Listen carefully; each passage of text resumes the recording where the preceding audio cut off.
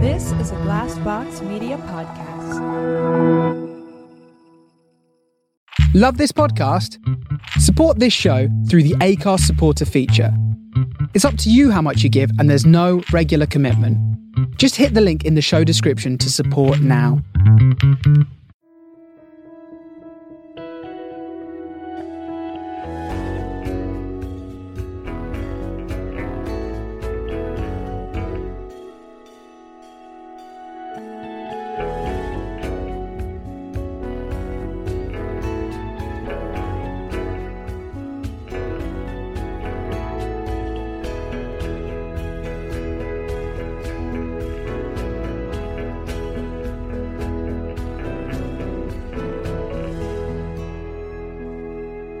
Hello and welcome to the Blank Podcast, the podcast where we delve into those frustrating moments with some well-known people. I'm Jim Daly, and of course, I've got the lovely Giles Paley-Phillips with me. How you doing, mate? I'm all right. How are you, Jim? I'm good. Yeah, Good. You having a good week? Very good week, actually. Yeah, very busy. Good things happening, which is What have nice. you been up to specifically? A lot of writing. Have you? A lot of writing, a lot of pitching. Ah. A lot of trying to form some ideas this week. Trying to Okay. start new things. That's never actually. easy. It's never easy. No. No. But you have to do it. Yeah, of course. There's Well, no- that's, we've talked about that on the podcast before, our compulsion for Yeah. doing these things. Exactly. There's no way around it. Yeah, really. no, you just have to try and get it out there. Crack on and see Yeah. what happens. How's your week been? It's been okay, yeah. Pretty much like you, I've been trying to feather my way around. Feathers, that's not the right word, is it? Well, it could be now. Hey. I be a have new to thing. fathom my way around creative stuff. Yeah, Yeah. I've been writing a few bits, so getting back into writing a lot more. I mean, obviously, when we started this podcast, I was having a bit of downtime from the writing, so I was struggling a bit, and I've definitely started getting brilliant. back into things. So has a the little pod bit. helped them with that?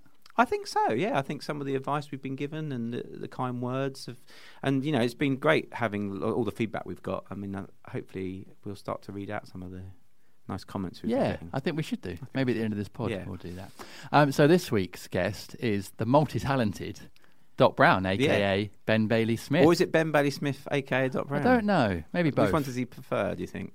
I don't know. Anyway. Maybe it depends where he is. Yeah. I think he's written a couple of children's books, and they are definitely Ben Bailey Smith books. Yeah.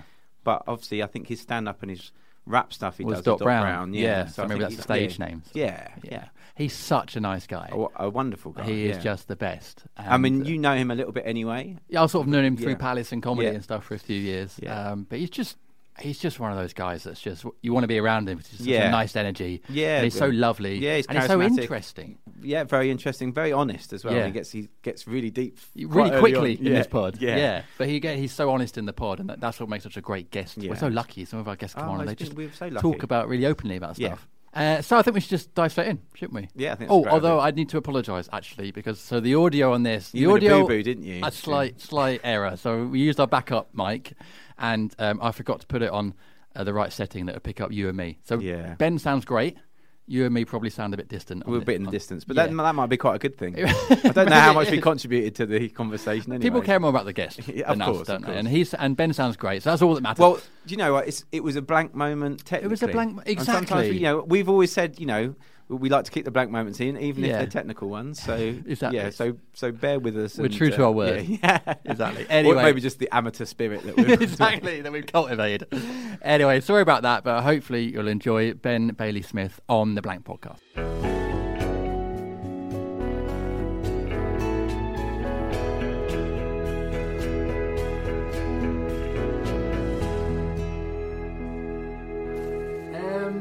Doc Brown, aka Hello. Ben Bailey Smith. All right.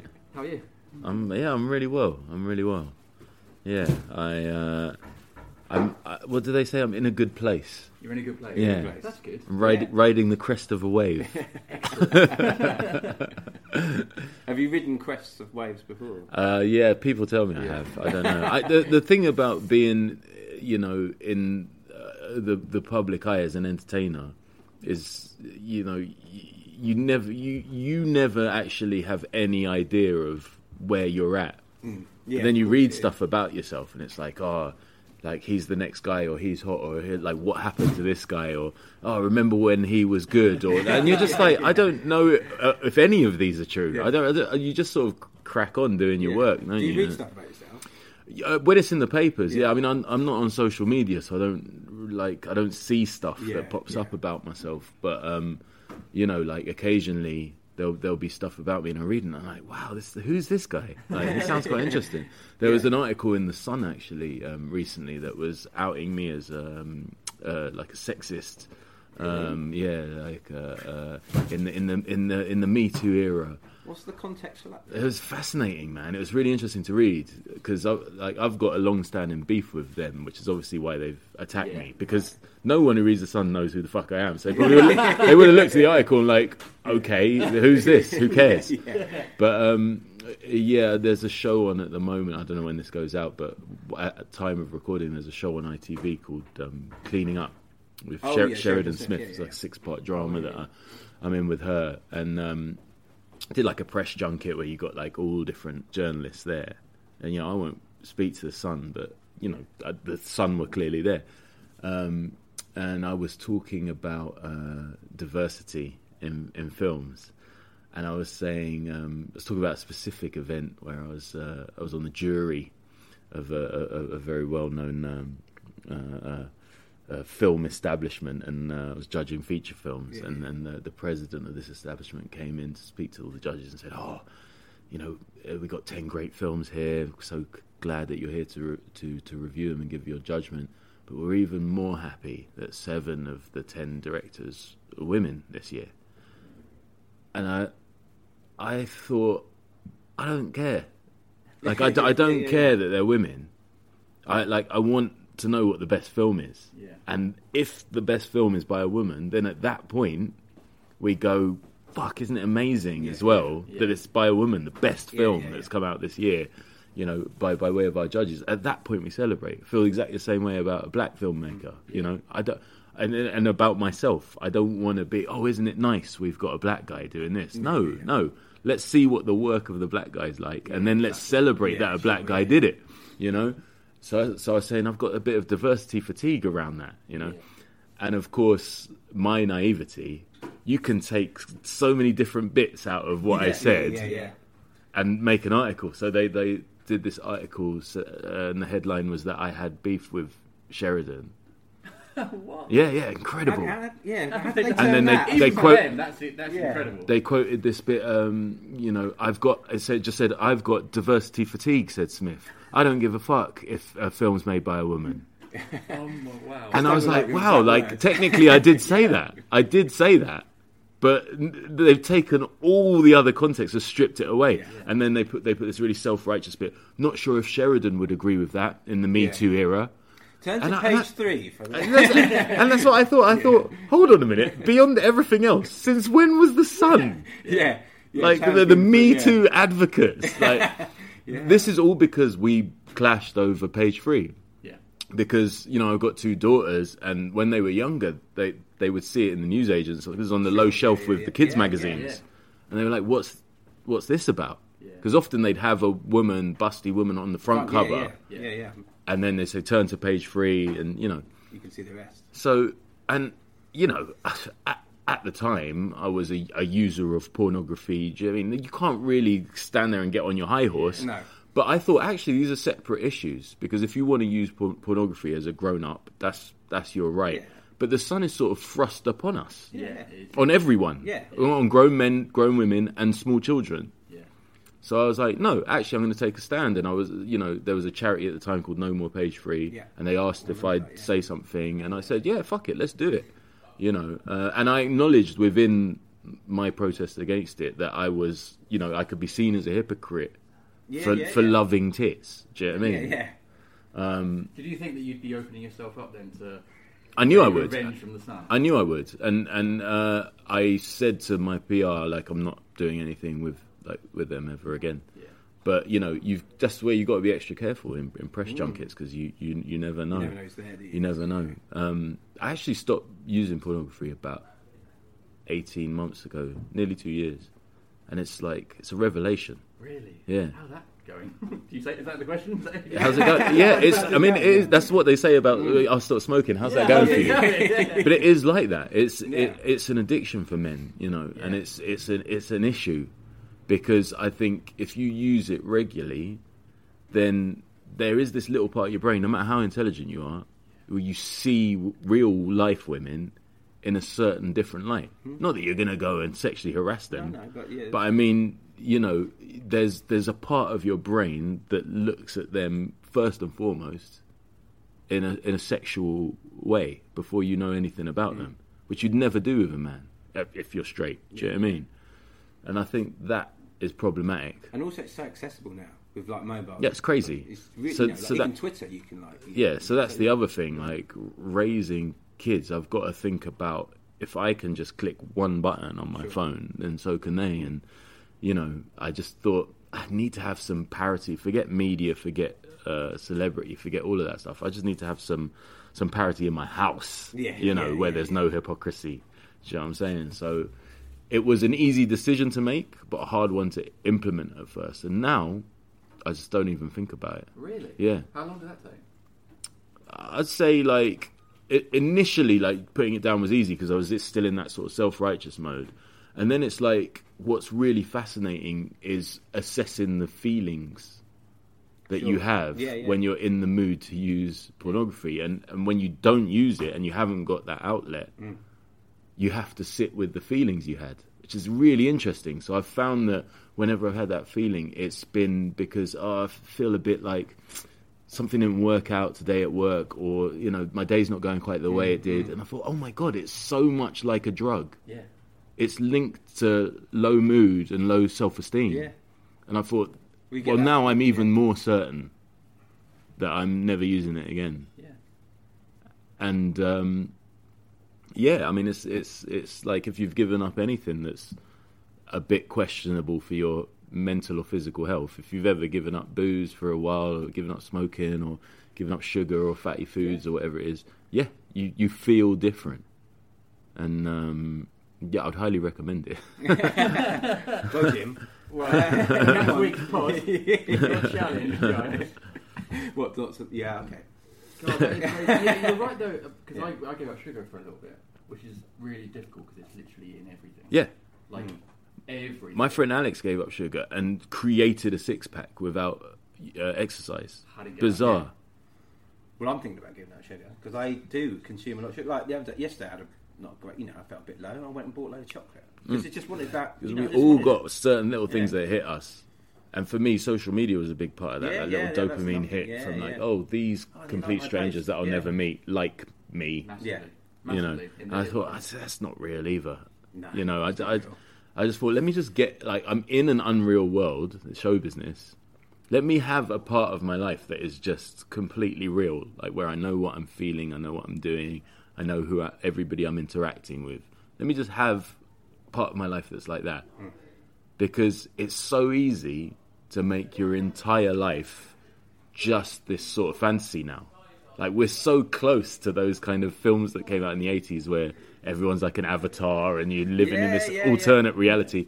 We're like basically living that. Do you know what I mean? Yeah. You can create a character for yourself online and then fulfill that fantasy in the way you choose to live your life.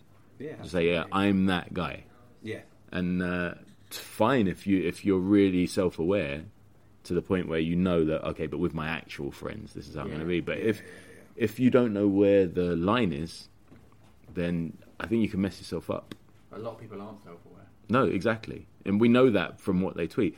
I saw a really funny... The only way I see tweets now is, like, my friends will send me screenshots of funny things. Yeah. And one of my friends sent me one saying... it was about the next Avengers movie. He said, in the next Avengers movie, they're going to defeat Thanos by pulling up his old tweets from 2009.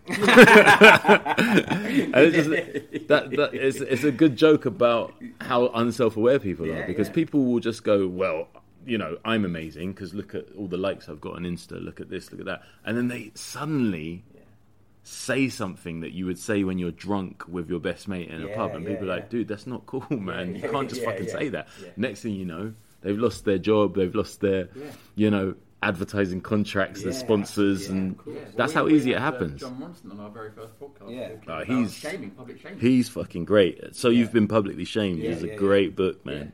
It's exactly that, isn't Yeah, it? he's a real smart guy. Yeah, and I think we were both kind of like, oh, you know, like this, how quickly it can turn for you, you know, it's like that woman. And I'm like, not saying, like, when I quit social media, I never did it because I was like, oh, it's just so wrong. It's the devil. I think it's great if you know how to use it and it works for you and you've got a life outside of it. Sure. Yeah. But I think if you're feeling fragile or you're feeling vulnerable or you're thin-skinned or, you know, there's something on there that ruins your day, like, why do that? We wouldn't do that with anything else in our life. No. Do you know what I mean? You wouldn't keep dipping your hand in the fire. Yeah. That's So true. I used to do that. I think it just, you know, it's different strokes for different folks. I think for some people it's brilliant. It works really well. And for me, I've already felt the disadvantages of not being on there. I've lost jobs because I don't have a following anymore, you know. Really? Yeah. But they said that to you? Yeah. Really? And also, you know, were I to be a job in stand-up at the moment, which I'm not, but I could be again, it's going to be really hard to get bums on seats without that kind of medium. So there's loads of positive things you can do with it and for your career, especially in the media. But at the same time, I tell you what, without it, it's like this huge weight off my shoulder. Yeah. Because ultimately, I'm an artist. Like, I was spending 3 or 4 hours a day, like, let me just crop this picture a little bit more and get that. Actually, no, I need to rephrase that. And it's like, this is not my fucking job. Yeah, exactly. This is not my job. Why am I spending job time Yeah. on this? When actually You know, you could be creating something Well, new. there's so many hours in the day, and there's only so much energy that you have and Totally. brain space to work on stuff that's actually important. I think Exactly. it's the headspace that actually is the biggest factor, isn't it? Yeah. Just having that space to not, like say, not get into conversations with people, not get into rows with people, not pursue Totally. that dopamine. And you know, I'm in show business. My world, my career could end tomorrow, and that's always a threat hanging over me. So in the short time that I have, like a footballer, do I just get my head down and play the game, or do I distract myself with all these other things? You know, the movie I made with Gervais will always be there. My children's books will always be there. You know, who's going to give a fuck about my Twitter feed? Like, or where you went on holiday, or the food you ate at after some I'm restaurant. gone, like, who cares? That's so true. You know, I've got to get off Twitter. I'm just listening to people that do it. I waste so much brain space. Well, I do too, and it's hard because, I've like had say, we revelations. use it for work and stuff. yeah, of course, but you can. But the lines are blurred, Yeah, aren't they? they are blurred. Because it is another drug. Yeah, totally. So if you wake up and open Twitter, which is what I always used to do, Yeah. of course it could end with, oh my God, I've just basically met James McAvoy and now we're making a film together. That could happen. Yeah. But most of the time, you just open it and you're like, oh my God, this guy's just said this about Syria. Yeah. No, I'm getting involved. And then suddenly it's lunchtime. Yeah. Do you know how similar that is to getting out of bed and getting vodka out of the cupboard under the sink? Yeah. It's very similar. Yeah. And that's what I think we all need to be aware of. I agree. I get annoyed by people on Twitter. I open Twitter and just Well, that's the other thing. I think, why is he saying that? Yeah, I've got. Why am I getting involved When I with was that? on there, everybody that I followed and everyone that followed me was the same: left-leaning liberals. Yeah, you're in the echo but chamber, it doesn't matter because something will creep in there. Yeah. He's like, "Wait a minute, what's he mad about? I'm really like him. Why is he angry? Yeah. Let me jump in there." Yeah, exactly. You know, Yeah, and then get I was just defensive, like, just recently I was at a party and this guy was saying, oh, like I've had such a nightmare week on Twitter. And I was like, why? And he was like, oh, my friend's an actor and he's in this thing and the thing that he's in, the other actor got Me Too'd and I've just been like defending myself on Twitter all week. And I was like, what, are you in the thing? And he was like, no. And I was like, but did you get Me Too'd? And he was like, no, it's just my friend's in it. And I was like, but your friend's not the guy who got Me Too'd. And he's like, no. I was like, so what have you been fighting? And he was like, well, I tweeted, you know, oh, I love this series. You've got to check out this show. And then, of course, they got all the kind of, how can you watch that show? You're part of the problem. Blah blah blah. And he was like, oh, I just like the show. My mate's in it. And he was explaining it to me, and I just thought, this is another reason I've just not got the energy for fucking Twitter, man. 100%. Wow, like your week's been ruined fighting for your friend. You know, like. Mental. Also, with all the social media, you get trolling and bad comments and stuff. Of course, and actually, the best way to respond to that is to A, not be on it, and B, just not respond. So actually, not even being there to be trolled takes away it's incredible. whole element of that. It's incredible. If you've ever been in an argument with a woman who's way more emotionally mature than you, never raises their voice, just states the fact, you end up screaming like a toddler and storming out, which is so beautiful because the analogy within Twitter, just not responding, it drives the trolls insane. Yeah, definitely. And that's how it should be, you know. So for me, just completely cancel it out. Just say, like, complete abstinence and create. And every time someone wants to diss me, oh, shit, I've just done another thing. It's almost like you didn't hear me. I didn't like the last thing you did. Yeah, sure. I mean, like, don't watch, man. Don't watch. Also, it doesn't matter. Because you're doing things for you. Yeah. So if you're creating and putting things out there and you're proud of them, doesn't matter what Barry from Norwich thinks. Yeah. But the weird thing is that artists are, by their very nature, sensitive. So suddenly Barry from Norwich means everything. Even though 20,000 other people loved what you did. Oh, yeah. You just can't seem to scroll past that comment from Barry. Yeah. You know? Barry might be alright. Yeah. That was shit what you done. That was shit. I don't like you. It's from Norwich, not Devon. Oh, yeah, sorry. Let's go. We're talking about show business. Let's go back a bit to a young you. Was show business or creativity of some way always in the future for you? You're from a creative family, aren't you? So is that always going to be... Yeah, my parents weren't creative, but we all were for some reason. You know, even my half-brother and half-sister. My half-brother's a musician. My half-sister is a painter, teaches art. My sister, Zadie, is an author. My younger brother is a musician and writer. So it was just in us from a very early age. You know, my earliest memories of what I wanted to do, I had two things. And one was to be an actor, and the other one was to be a milkman. I had that when I was like 5 or 6. Yeah. Why the milkman? I'm really interested by the milkman thing because you know, you rarely see a milkman now. No. But if you do, I think I get it. I think I was one of those kids, probably not dissimilar to you two, who wanted to just be his own boss, just have his own little world of work, you know, where you just do your thing. Yeah. And you have a duty to people, but there's no one going, you've got to do this, you've got to do it. You just got your milk float and you just cruise around. And obviously it had a vehicle, so for little boys it's like, you know, it's an unusual vehicle. Well. Little boys love an unusual vehicle. So I think that was maybe part of it. But the actor thing I always wanted to do. So my mum put me in these drama workshops at Tricycle Theatre in Kilburn, which is now called The Kiln.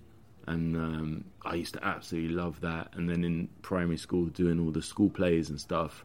And I kept it going in secondary school, right up to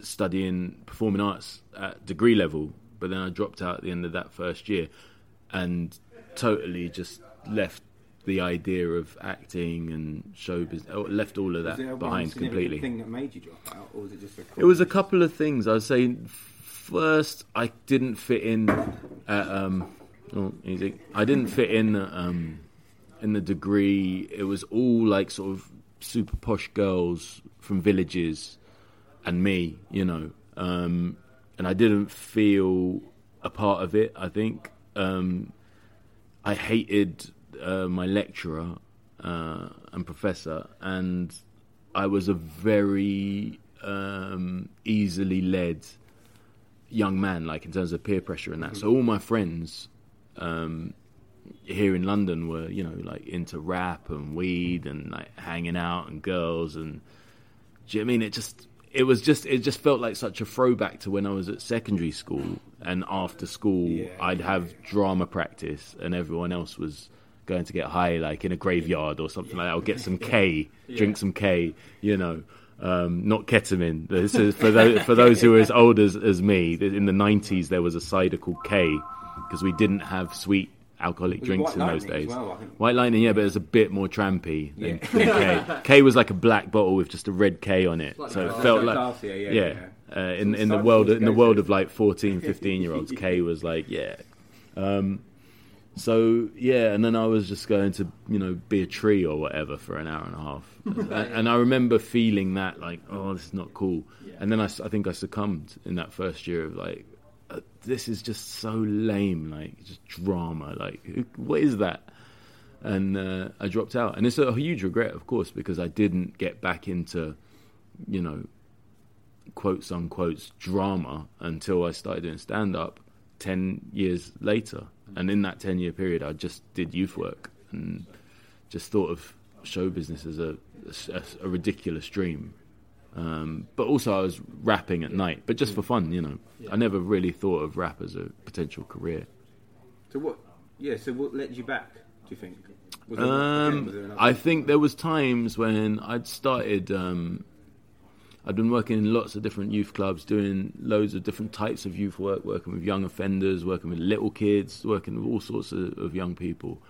And then I sort of settled in this project that I co-managed. It's like a charity for children of refugees and asylum seekers. And I was there for like 7 years, 2001 to 2008. So I was like, you know, I was doing real work and I was really emotionally involved. But at some period in that 7 years, there was this nagging thing of like, you're never going to know. You're never going to know unless you actually have a bash. And it ate away at me.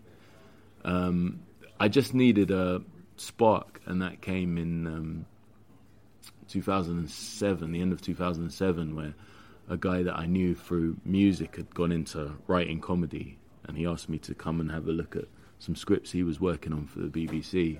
And that just sort of changed everything, because suddenly I was around comedy people, writers and actors, and I was like, oh yeah, this is what I always really wanted to be a part of. And I never imagined I'd ever do stand-up, but because the first acting and writing I did happened to be in comedy, I just realised that, okay, I do know how to be funny, and it was producers and people at the BBC who encouraged me to try stand-up. And then when I first did stand-up, obviously I had to talk about the fact that I used to rap. You know, it seemed so incongruous as a connection. And but I had no idea that it would take off the way it did. I mean, within a year I was making a healthy living off of stand-up. And which you know, is very yeah, short. I mean, I remember being in a competition called what was it called? The Laughing Horse. Did you ever do Laughing Horse? Yeah, a few times, yeah. And I come out of a round, and I was like, it was in some pub in Soho, and I was walking to the Tube, and I bumped into Michael McIntyre, who I'd gigged with a couple times, but he was just getting really big, so he had his like Carrera Porsche Jeep, you know, parked just off Oxford Street. And he was like, have you got another gig, or are you driving home? And I was like, no, well, I'm going home, I'm just going to get the Tube. And he was like, I'll give you a lift. Like, where'd you live? I was like, I'm north. And he was like, oh yeah, my sister lives really close to you, I'll give you a lift. And he drove me, and he was asking how you getting on, how's it going, you know. I was so new. And I was like, yeah, it's all right, man, I'm entering these competitions, trying to get a name for myself. And he was like, yeah, and then, you know, soon you'll get like weekends, you'll get like, you know, you'll get in with clubs, and you'll do Thursdays, Fridays, Saturdays, double up, you'll get more money. And I was like, oh, no, I'm doing that. Like, I do weekends at Jongleurs and whatnot. And he was like, what? I was like, oh, I do weekends at Jongleurs. And the next weekend I'm doing Battersea. And after that I'm doing Bristol. And he was like, but you've only been going 9 months. And I was like, yeah, I don't know, like, they're giving me weekends. And he was like, it took me 4 years to get weekends. Get out of my car. So at that point I thought, wow, this is like, you know, this is one of the biggest comics in the UK right now. And I thought, I am moving at an incredible pace. And there was a moment where I thought, maybe I am the next big thing in comedy. And at that point I thought, I don't want to do this. Oh, really? Yeah. You got cold feet. Yeah, I got cold feet. I didn't want to do stadiums like Michael. I didn't want to be on, you know, Have I Got News for You? And it wasn't a dream of mine. I just thought, I've got a feeling that I'm not going to enjoy this. And the more I toured stand up, the more I realised that was definitely my instinct. My instinct was correct. I just didn't enjoy the lifestyle. Whereas when I'm on set and I'm acting, you're just in a team. I like that much more than just being alone. If you're alone for a long time, you go peculiar, man. I'm telling you. You know, you have to stand up. There's no way around it. Exactly. So when you meet a stand-up who's just been a stand-up for 20 years, 25 years, and that's all they'll ever do. I'm not saying that's bad. I think it's incredible. but they are a little bit strange. Yeah, true. Yeah, They're a little bit they're strange. spending That makes sense. Then. Everything they Yeah. do is Yeah. on their own. yeah, that's true. They have to write on their own. They largely travel on their own. And it's not like you have a band. No, Do you know what I mean? Yeah, You prep on your own in the green room, and then you're on stage on your own, and then you die or you kill Yeah. on your own, Well, and then you go back to your hotel room. Yeah. in days. You go back to your hotel room on your own, whether you've absolutely murdered a 15,000 seater arena or died on your ass. You've got no one to share that adrenaline, positive adrenaline, or that negative Yeah, hell with anybody. You can call your wife, call your partner, but even they're not really going to understand what you're going So through. were there bleak moments then for you? Oh, loads. Yeah. I've lost count. You know, and they could come at the strangest times. So, you know, a world tour with Ricky Gervais sounds so glamorous, and it was in some ways, you know, the treatment you get and the hotels you stay in. But what does it all mean if you're just fucking alone? Because don't you ever think, like, life is basically a big charade, like we're sort of shamming ourselves, like it's like a big song and dance to just hide the fact that at the end of the day it's meaningless and we're going to die alone. Do you know what I mean? But we just, none of us really want to admit that is basically what happens. big elephant in the room. Animals are like, you guys got to get over yourselves, man. This is what it is. It's life and death. Yeah, Do you know what I mean? You're born, you eat some food, you shit and you die. Animals are like, yeah, man, like, that's what it is. They're not pretentious. Dolphins are a little pretentious, maybe. Other than them. Yeah. And it's just us going, no, there's just so much more. Is there? So I think the best way around that is there is one thing that we've got that animals don't have, which is this incredible instinctive connection between all of us, you know. And when we're truly connected and we like have a ball together, and it's not, we didn't pay for it, we just bumped into each other in the street and just had a great day. That's when life feels amazing. And that is better than anything. So if you remove that connection from your life, I just, like, what is life? yeah. Do you know what I mean? And stand up, it can be a bit like that. You're the man, but at the same time, you're really not, man. You're really not. With an audience, don't you? It's Friday night. Everyone there is with their friends, their loved ones. They're going out to see a show. Then they're going to go for food and drinks. Then they're going to go clubbing. They have a great fucking time. What are you doing? You're the guy working while they're all having fun. And then when your work's over, they're still having fun. And you're just on your own in, like, Stafford. Do you know what I mean? Well, you're the guy for like 20 minutes. Exactly. You're the guy for 20 minutes. And, hey, listen, if that fulfills you entirely, then that's great. And I've met so many stand-ups who's like, there's nothing they love more than that lifestyle. For me, I found it, I found it really draining.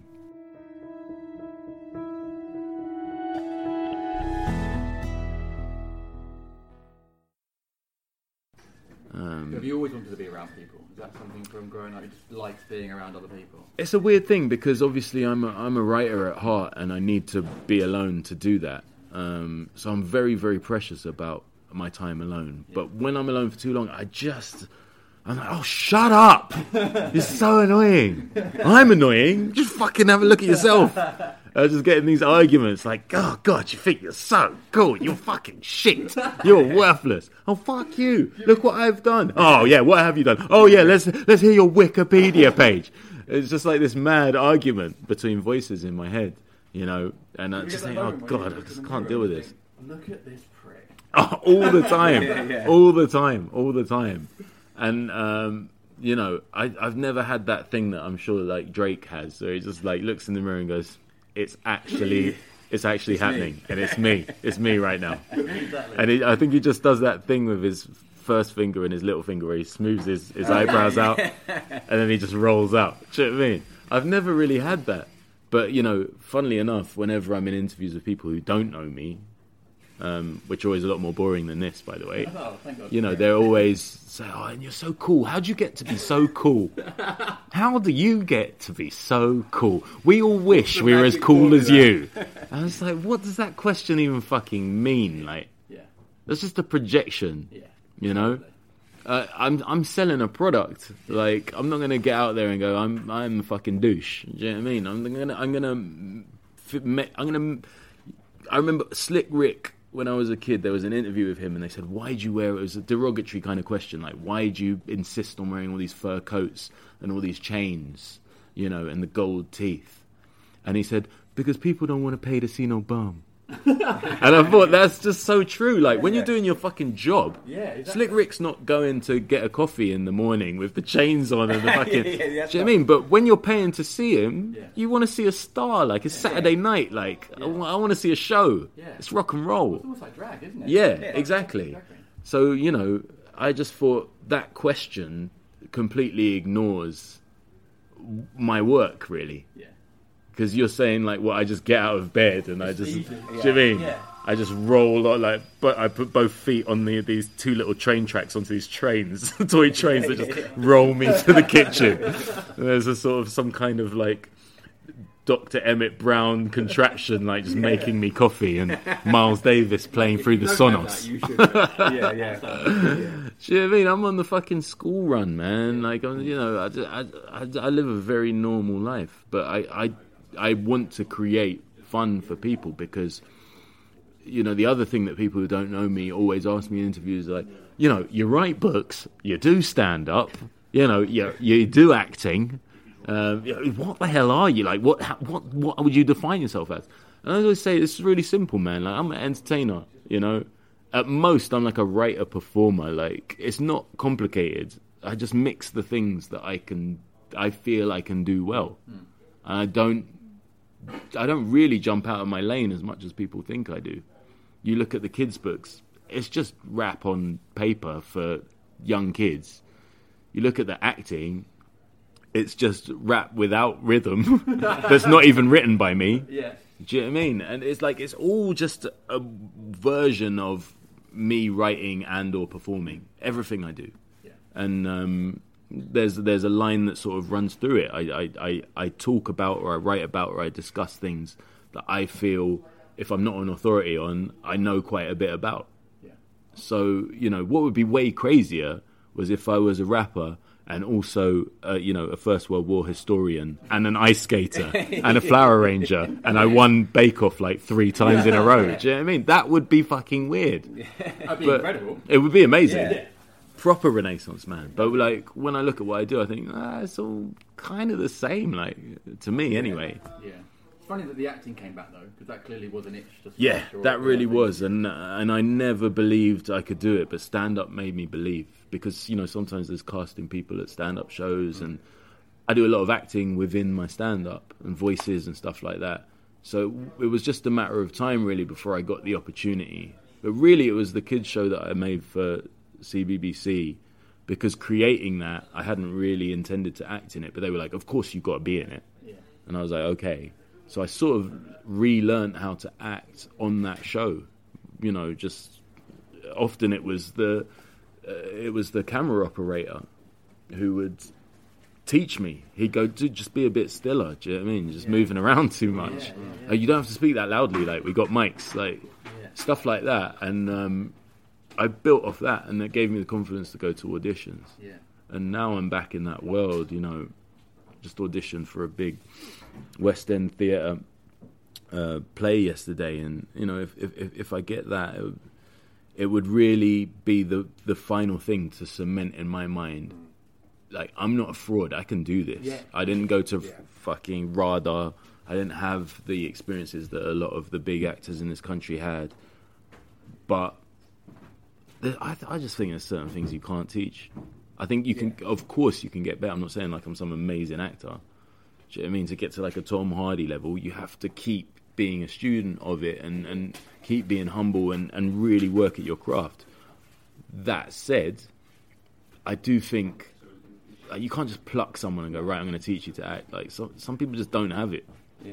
But some people are susceptible to it. You know, you're a talented person from a talented family, charismatic. You've got the potential for it. So if someone just poking you in the right direction. Yeah, even and the I camera, think for example. intelligence is a big part of it. If you've got decent intelligence, you can read a script and go, actually, there's a lot I can do with this. Yeah. there's meaning and there's secondary meaning. There's a subtext here. Or if it's a shit script, you can go, well, I think I could still tweak this to make it sound like a human being would actually say this terrible line, you know. Exactly. And that requires a certain level of intelligence. So if you've got that and raw talent and ability, then I think you can achieve in acting. And that probably goes for any business. I guess humility as well, to be able to be open to learning. That's the most fascinating thing about the world of acting, because I think people are led to believe that all actors are wankers, self-obsessed, megalomaniacs. And of course there's a couple of those.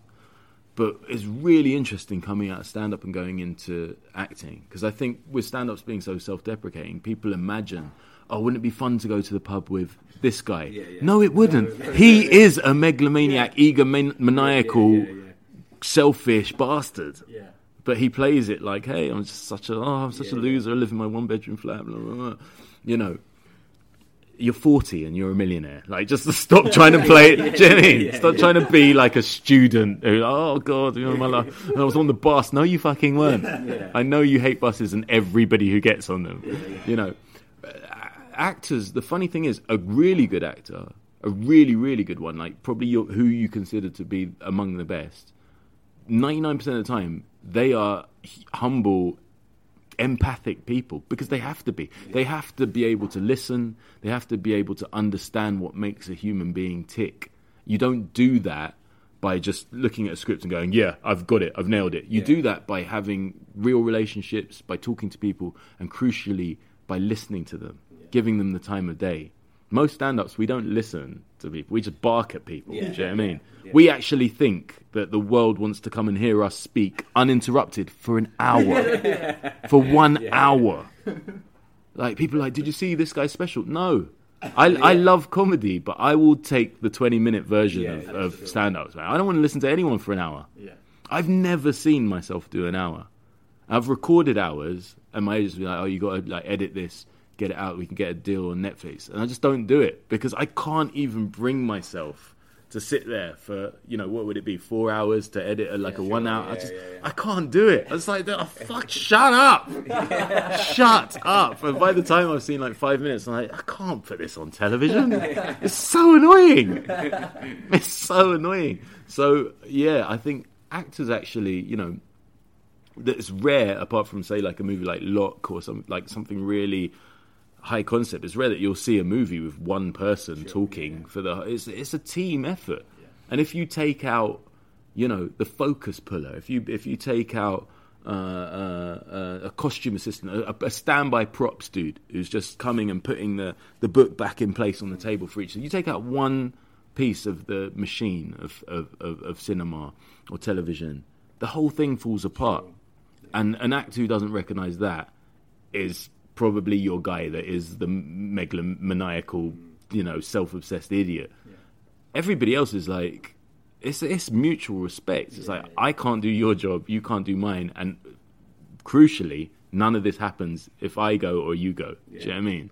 And that team spirit is, I think, what really draws me to it. And being surprised by the kindness of people, you know. Stand-up is crabs in a bucket. You essentially, you know, we've all got lots of friends in stand-up, but you are against each other, really, you know. And there's a bit of that in acting, especially when you're, you know, going up for auditions and whatnot. But once you're in the job, you're all pulling together. Like, you don't want the other actor in your movie to be shit. Because then the whole movie's shit. Do you know what I mean? And you're shit by association. Whereas when you're doing the job in stand-up, it's not too bad if the other guys are shit. There's a weird thing where you want them to be good, so it's a good night, but you don't want them to be too good. Don't be too good, so then you're a damn squib. Exactly. We've had a lot of actors on this pod, and almost to a person, they've all talked about a lot about empathy, but a lot about feeling fraudulent and that fraud police. Oh yeah, we've had no some big question. names in this podcast. It's amazing how many have mentioned that as well. It seems to be a very common theme. I think, you know, you could take it all the way up to, you know, the Judi Denches and whatnot, and you'd be surprised. Like, we all sort of just exist in the shadow of, you know, someone who everybody agrees is the greatest. Be that like William Shakespeare or Laurence Olivier, or in comedy like Richard Pryor. I think to a man, to a woman, we all think that if we're not Richard Pryor, we're a bit. Yeah. Do you know what I mean? Yeah. We're not really. I don't know how we got here. Yeah. No, we got. Yeah. We don't recognise our own ability much, and that's good, because I think the day that you wake up and go, do the Drake eyebrows thing, you've probably jumped the shark. Do you know what I mean? You've probably bought into your own hype, and you might not deliver anything else that is actually of worth. Yeah. So to feel like a fraud, the positive spin you could put on that is you feel like you're still a student. You feel like you're still just learning the ropes, and that's a great thing. That's a great thing. So, but how do you deal with them when that turns into really strong self-doubt? And it's really, really hard. I have it all the time. I'd say once a week I think, what if I never make another penny out of this? Because it's a difficult place for me to exist now, because if I fail now, then my face is recognisable for my retail job at Next to be really awkward. Yeah. Because I'm not above working. I've worked for much longer than I did stand-up, normal work. Yeah. But now it's hard. It's hard. Yeah. Do you know what I mean? Because I know it, because I'm not blowing my own trumpet at all.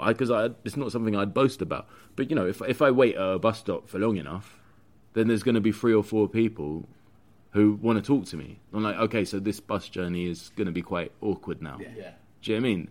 That happens every day. So that makes me know, if I'm in an office tomorrow, then 30 to 40% are going to be like, so...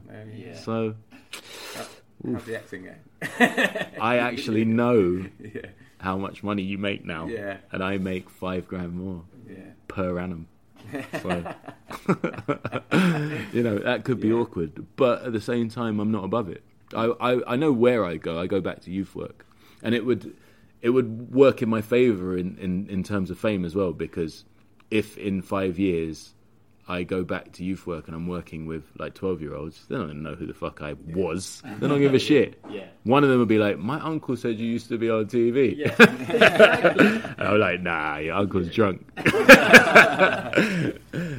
do you honestly think that, though? Do you honestly Of course. think that Because, how long can it last? Like, we're not all Ian McKellen. Do you know what I mean? We're not all going to just be working into our 80s. Like, there's another guy that's like 20 years younger than me and like super sharp and handsome, and he'll be the next guy. Like, it's just the way it works.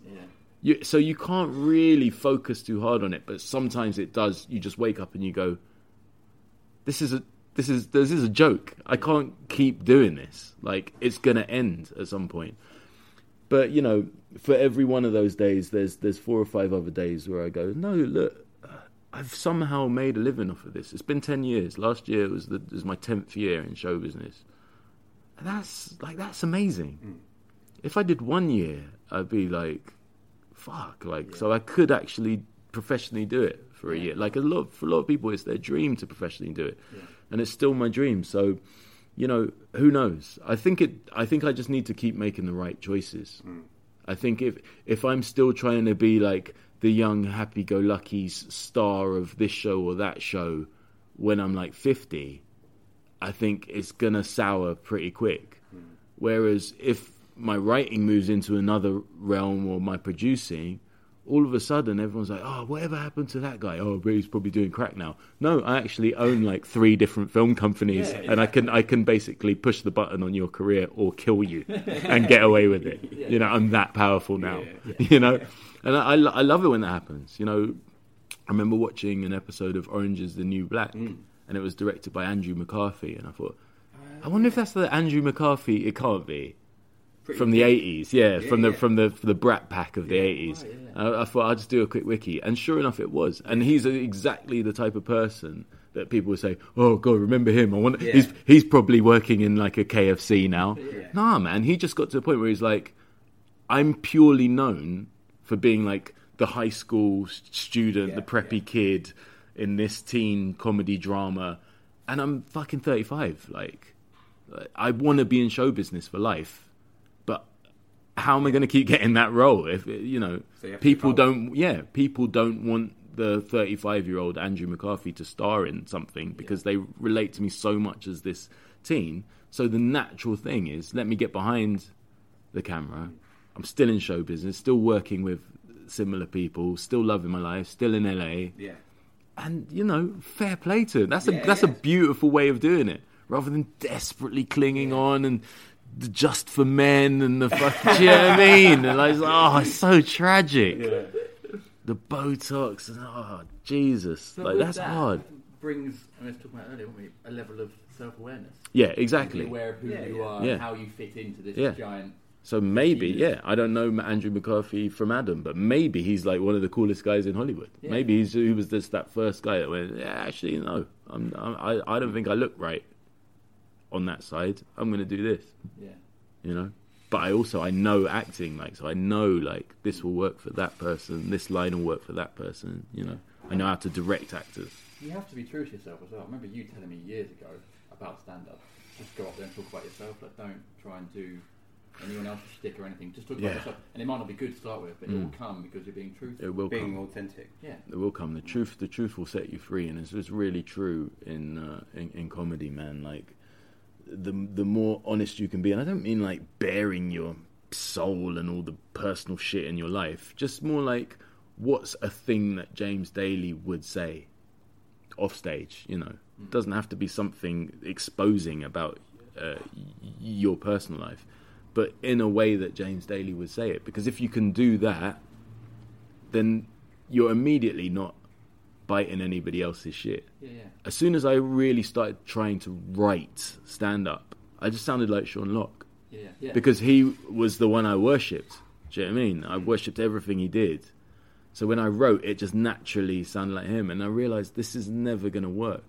So what I started doing was, instead of writing jokes, I just wrote stuff that interested me. I just, like, no gags, just wrote interesting shit. Or stuff that we talked about in the pub last night.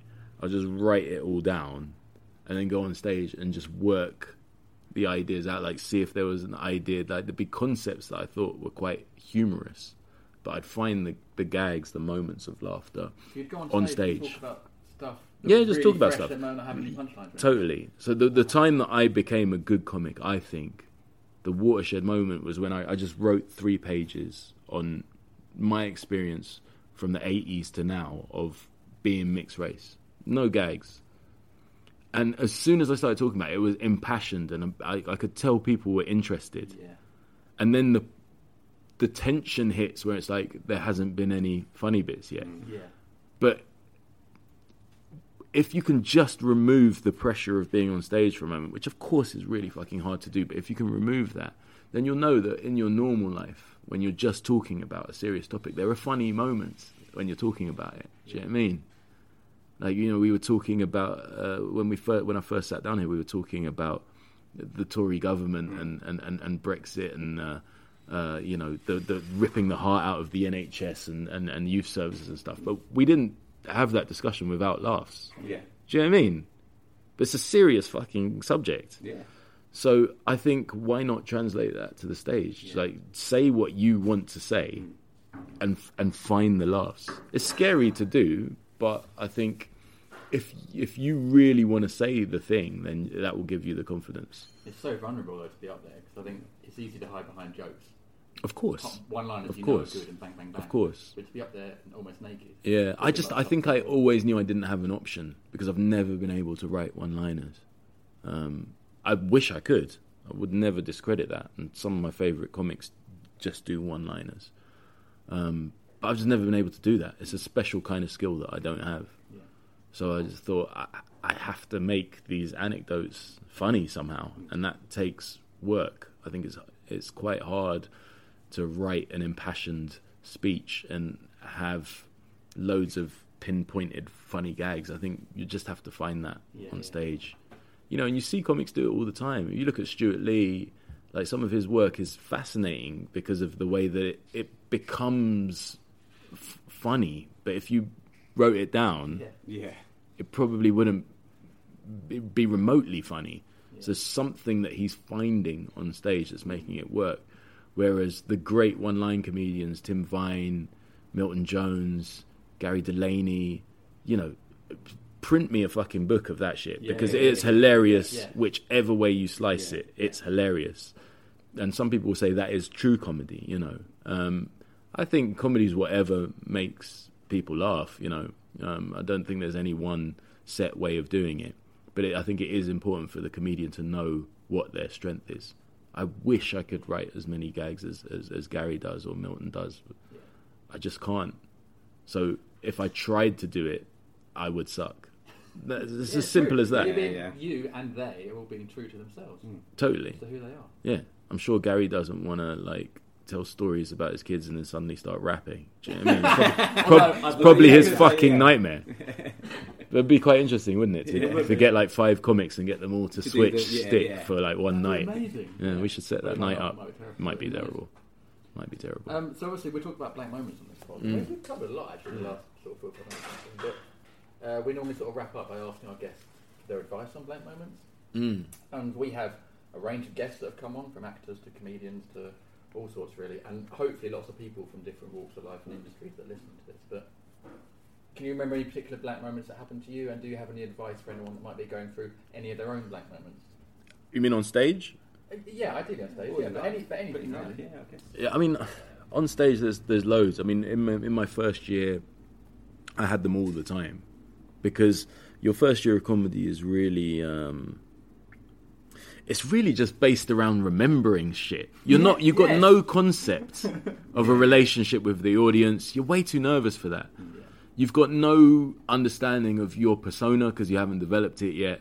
You're literally like, I'm here now. I'm getting paid £20 and I need to be funny. So let me say the shit in the order that I plan to say it in. And that is it. So you get to the end of a bit and you're like, next. End of it, next. There's no enjoyment really. It's just brutal. You just get to the end. And so in that year, loads of times I would forget what the next bit was and immediately panic and start.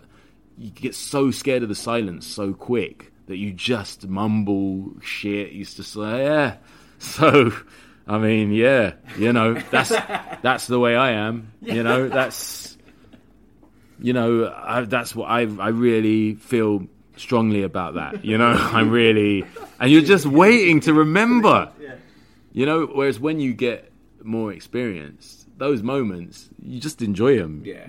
You maybe even say, I was going to do this other bit, I can't even fucking remember what it is. Yeah. And then you might just engage someone in the front row, and you might end up having the most fun gig of your life. Yeah. But that doesn't happen in the early stages. You just haven't got those kind of balls. So I'd have them all the time.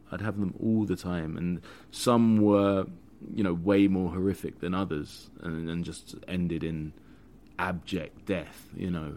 And those nights, wow, it's funny. I don't remember the amazing nights. I really remember every death, like, because time just slows down, and silence becomes different. It's a different type of silence when you're dying. So, like, what, that floorboard, that's creaky, isn't it? That's way creaky. I don't remember that being that creaky last time I was here. Guys, did I just say that out loud about the creaky floorboard? Well, that is very creaky, though, isn't it? Oh. So, and it's just, you start to hear your lips smacking against each other, and the audience can't. The audience don't sense any of this, and then you start pointing it out, and they're like, "What are you talking about? Oh, you're dying!" And then they realize, and then the whole thing becomes this kind of just swallow me up. I remember being at the Leicester Square Theatre, and it started out with going blank, and I've forgotten the next bit. Tried to fill with time with stuff that just wasn't stuff, so it wasn't funny. Got onto a new bit, but had lost the confidence of the audience, and crucially lost confidence in myself, so then that bit died. Then they started getting restless, and there was some drunk Glaswegians in there, so they started going, you're not funny. Then, you know, my knees went. Then just your face gets hot, and then just like, oh my God, it's just barreling towards the end. And then that nightmare moment where you're just like, so that's my time. it's my time. And you're not sure, should I do another gap? I should probably just get the fuck out of it. So you're just like, thank you very much. Thank you very much. Just get that. Get the fuck off. What they call a smattering. Yeah. And they had these big, heavy curtains. And that's the thing, like, once you're dying, it's like being punched in the face. Your spatial awareness is all over the place. You're dizzy. You can't see straight. And I just couldn't find the gap in the curtain. So I just couldn't get off. Oh, man. Oh my god. And I was just scrambling around, go to this end, that, and it's really heavy theatrical curtain, you know. So I couldn't find this. In the end, I had to just go underneath it and crawl off. Literally crawl off. Yeah, Probably the funniest bit of the whole night. Yeah, definitely. It Yeah, just got a big laugh. cheer. Yeah. So painful. But yeah, like that's where blanks can take you. I've had loads of them. I remember my first one was a thing for NUS. Oh, okay. So the National Union of Students. So like the promoters had said this is a great one to do because if you do well, like it's got all the ENTS bookers in the audience, so they'll book you for all their universities. So it could end up being, you know, over the course of a year, you could make a healthy wage. But I was so new, you know, and like I say, everything was about remembering. That's kind of additional pressure as well, isn't it? Yeah, and I was got to go well now. I was in Liverpool, and the pressure just hit me, and I forgot, like I garbled my opener, and then I forgot the bit that came after that, and it was just excruciating, and I could just feel myself losing them. I only had 7 minutes. I don't even know what that is, a 7-minute set, you know. Yeah. So it was just silence for 7 minutes, and you just can't. It's so mad. You come off stage and you remember everything. I know exactly what I was supposed to say. I remember everything, but pressure's off. Yeah. So, you know, in training you can score 99 out of 100 penalties, and you step up for a penalty in the game and you sky it, like you don't even hit the target. Yeah. It makes no sense to anybody watching, but to the player, it's replicating the atmosphere. It's training is nothing like the game, and in stand-up, doing your fucking 7 minutes on the train on the way to the gig, faultless, rhythmically and all of that to yourself, you know, in your little booth on the train, that just doesn't compare to the lights going on, the applause dying down, and there's 300 strangers going, come on in. Suddenly you just can't think in the same way. And the best stand-ups, there's just no, same as the best footballers, there's no emotional difference. No. They're cold, high killers. Yeah. They just get up there and you're like, I'm fucking funny. Yeah. Do you know what I mean? Like, this set is killer, and I'm just going to do it like I do it in my bedroom or in my office, you know? And that's what they do. And people go crazy, partly because it's really funny, but a big part of it is also how relaxed that person looks. They just walk on, and the audience is like, yeah, he's got this. Yeah. He's got this. And they relax. Yeah. And that's what the blanks would do. They would always kill me, but only in the early days. Once I got to the point where I was like, I had strings of gigs where I always did well, and then started just getting booked to headline gigs, you know, only headline, unless I demanded to go on early because I wanted to headline somewhere else, you know. Then it just changed. I would still have blanks, but I'd just be like, let's have fun with this. Do you know what I mean? Because you get bored of your material. But that's just a different level of comic. You know, for people listening to this who for some reason want to get into comedy, you know, you've got to be prepared for that first year. It's brutal. I'm sure I would have said something similar to you when you said you wanted to start, you know. If you can get through the first year, you can do anything. And your career could go anywhere. You could end up writing copy for adverts. You could end up directing. You could end up acting. You could end up writing books. You know, stand-up is a beautiful platform for all sorts of art, performance art and writing, because stand-up embodies everything in the writer-performer. This is a one-man band, essentially. You know, bringing a show that has drama in it, has comedy in it, of course. It has writing in it. It has acting. It may have music. You know, it has stagecraft. It has theatre. It could be cinematic. You look at someone like Adam Richards. His shit's cinematic. Do you know what I mean? but it's still just a person with a mic. So, you know, it's the most malleable, most diverse, most complicated, most naked, most emotional art form I think there is out there. Yeah. And all those beautiful things about it are the same things that make it so difficult for me to do every day. You know, I don't know how you can do that every day. Some people are just built for it. The rest of us, we just keep on having blanks, and it's fine. It's fine. And it's fine. Yeah. It's fine. Well, I think that's a lovely part to end the podcast. So, mate, thank you so much for being on. That's been Absolute pleasure.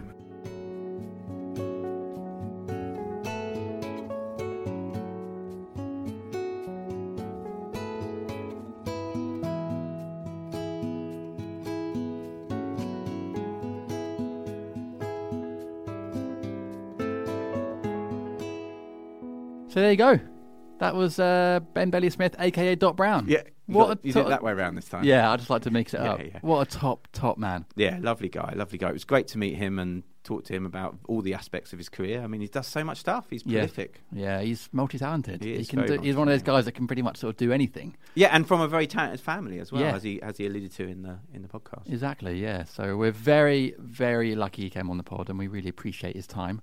And in fact, again, like with Jim Piddock, a previous guest, another Palace fan, so 3 Palace fans. I know. We didn't really get We're on to getting Palace. We did once the pod stopped rolling. Yeah, we had started a chatting real about bad about Palace, but yeah, it's becoming a bit of a theme. So apologise to any other non-Palace fans out there. But we kept it non-Palace Exactly, really for most of the exactly, pod. So thank you very much, Ben, for joining us on the pod. Now you can, as ever, get in contact with us and let us know what you're thinking of the pod, your own blank moments, or anything. We're just saying hi.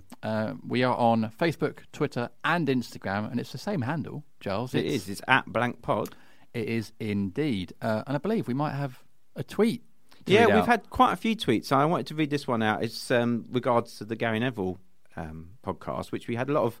Actually, some people might have seen. We got some press around. Yeah, we because did, because of some of the stuff that Gary had said about his time at Valencia and the 6-month period in his career where he struggled and had to speak to a psychologist. Yeah. And we had a really great amount of feedback from that. I think a lot of people really were. Well, I guess he was very honest and open. Yeah, and we're really taken with what Gary said. We had a message from Andy Sparrow, who is on Twitter, saying, "Wonderful pod with brilliant guests. This week's with Gary Neville was thoughtful and inspiring. He even said, I've shared it with my 15-year-old who is about to begin his GCSE year, as I believe the message is such a good one. Well done to you and Jim." Wow. So that was just, and that's just so nice. Another one here from Fraser Williams saying, "Excellent pod with Mr. Neville, and what great role model he seems to be." And so, it's just some really, really touching messages that are coming through now. And we'll try and read some out every week. So if you are a listener, try and listen out. You might hear your name called out. And please keep the messages coming, because it's so lovely to get the feedback. Yeah, that's so nice to hear. That's lovely to hear. That it's not a show-off thing. We just want to share some of the nice thoughts and know that, you can send us these messages. Yeah, and if people are taking away nice things from the pod, positive things, then that's brilliant. Yeah. So thank you very much. Or you can email us as well. Our email is hello@theblankpodcast.com. Correct. Yay.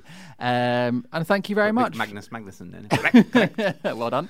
And thank you so much for listening to this week's pod. Next week, we've got another guest every Wednesday morning. 7 a.m. Don't forget to subscribe. If you subscribe, then it's going to drop straight into your podcast app box, and you don't have to do anything apart from just listen. Yeah, it's easy as that. And it's free. I have to keep saying this. Podcasts are free. Yeah. It's free to listen to. Yeah. So, it does not a lot for you to have to do, really. Exactly. So thank you very much. We'll see you again next week. Have a good week, and we'll see you then. Bye.